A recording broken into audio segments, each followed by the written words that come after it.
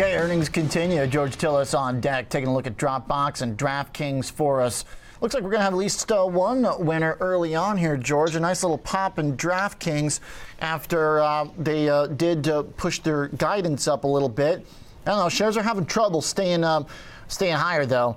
$855 million on the Q4 sales, about $55 million ahead of the 800 estimate.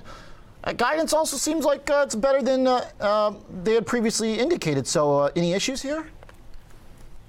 Well, it's kind of mixed. I'll explain in just a sec. But let's just look at the top line sales number. I mean, if you compare it to last year, 855 was the number, beating it, as you mentioned, by 55 million. But compared to last year, 473 million. So that's a plus 80% increase in top line sales. But that's not all organic. That's including, of course, the acquisition of Golden Nugget Online Gaming, which again increases along with FanDuel, which is another DraftKings brand, their sports betting presence to close to 30% of the total marketplace. So that is essentially a good recipe, I suggest, for scalability. So the challenge for DraftKings in the last year, since it's down about 22%, is trying to improve that scalability and also get closer and closer towards profitability, at least on an adjusted basis. Now, I haven't seen the EPS come out just yet, but it looks like the estimates were 63 cents of a loss compared to 80 cents last year. I suspect it's probably going to be better than the estimates because of the fact that you saw sales higher than the estimates.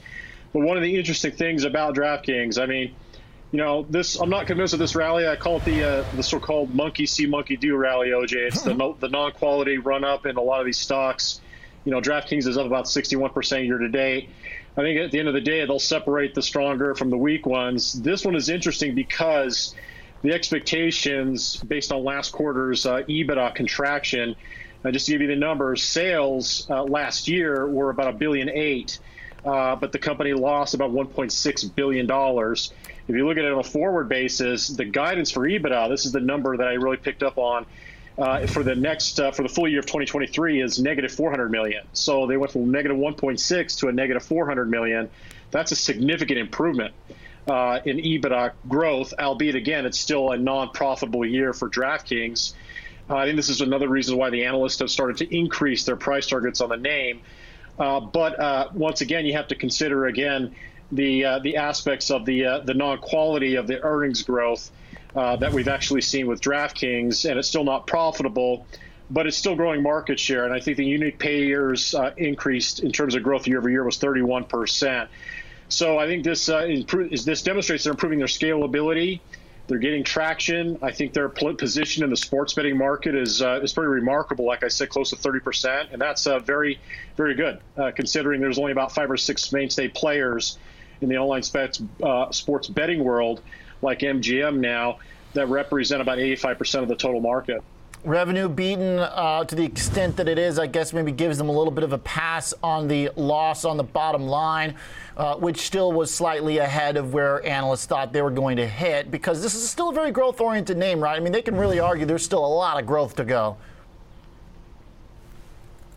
I got you correctly, OJ. I couldn't hear you correctly. Still a lot of growth to go for DraftKings, George. I mean, there's not a lot of companies printing 80% top-line growth at this point, is there?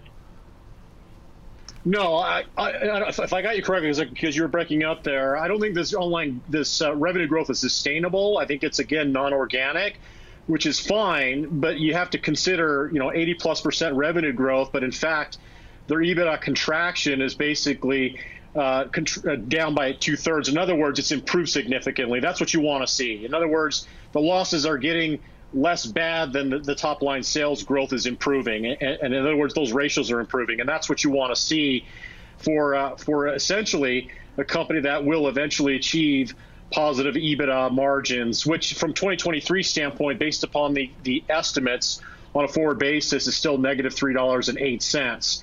But the top line sales guidance seems to have been improving, considering, again, last year, $1.8 billion, they're expecting, it looks like, close to $3 billion. And that's a significant improvement in sales. So it's a tough one right now. I think it's moving higher because of the market that we're in at the current state in the last 6 weeks or so. But at the same time, we're really at an inflection point, especially with them improving their economies of scale quite aggressively. And I think that EBITDA margin or EBITDA loss of $400 million for the remainder of this year is something the analysts are latching on to.